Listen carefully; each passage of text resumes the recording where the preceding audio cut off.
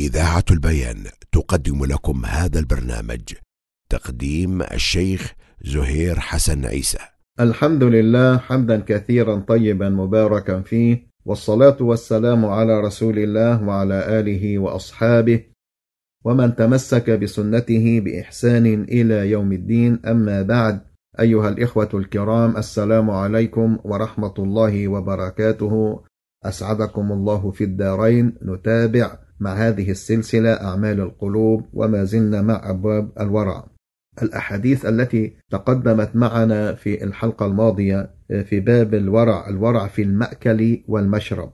علق ابن القيم رحمه الله بقوله: وأما التمرة التي ترك رسول الله صلى الله عليه وسلم أكلها وقال أخشى أن تكون صدقة، فذلك من باب اتقاء الشبهات وترك ما اشتبه فيه الحلال بالحرام، فإن التمر كانت قد وجدها في بيته، وكان يؤتى بتمر الصدقة يقسمه على من تحل له الصدقة، ويدخل بيته تمر يقتات منه أهله صلى الله عليه وسلم، فكان في بيته النوعان.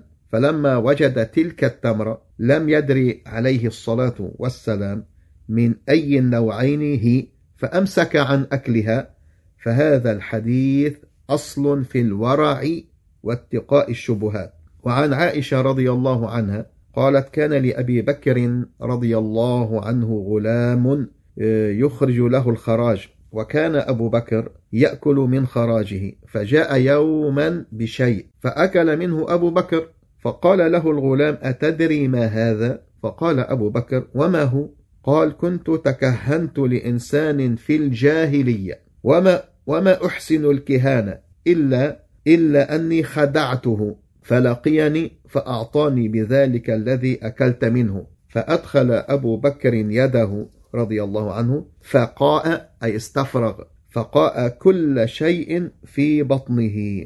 أخرجه البخاري. ولما قدم شعيب بن حرب على يوسف بن أسباط، رأى عنده شابا يكلم يوسف ويغتاظ له ويرفع صوته، فقال شعيب: ترفع صوتك؟ فقال له يوسف بن أسباط: يا أبا صالح، إنه محمد بن إدريس، أي الشافعي رحمه الله، إنه يدري من أين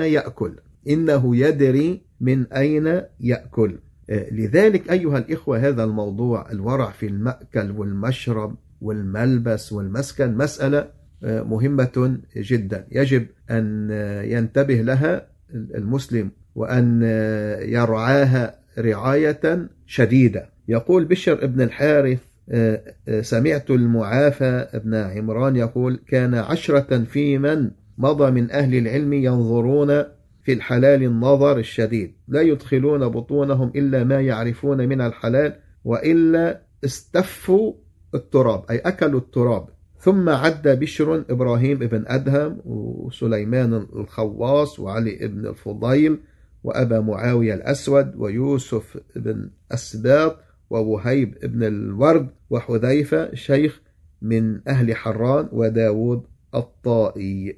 وقد قيل لبشر الحافي: من أين تأكل؟ قال: من حيث تأكلون، ولكن ليس من يأكل وهو يبكي كمن يأكل وهو يضحك. وقال: يد أقصر من يد، ولقمة أصغر من لقمة. وكان يقول: ينبغي للرجل أن ينظر خبزه من أين هو، ومسكنه الذي سكنه، يعني أصله من أيش هو، أصله من أيش، ثم يتكلم. وهذه امرأة من الصالحات أتاها نعي زوجها وهي تعجن العجين، فرفعت يدها من العجين وقالت: هذا الطعام قد صار لنا فيه شريك، تعني أن هذا العجين صار إلى الميراث فصار فيه شركاء، وهذا باب دقيق من الورع. أيضا أيها الإخوة، نكمل مع هذا الموضوع ولكن في حلقة قادمة بمشيئة الله تعالى. إلى ذاك الحين أستودعكم الله الذي لا تضيع ودائعه، وأصلي وأسلم على رسول الله،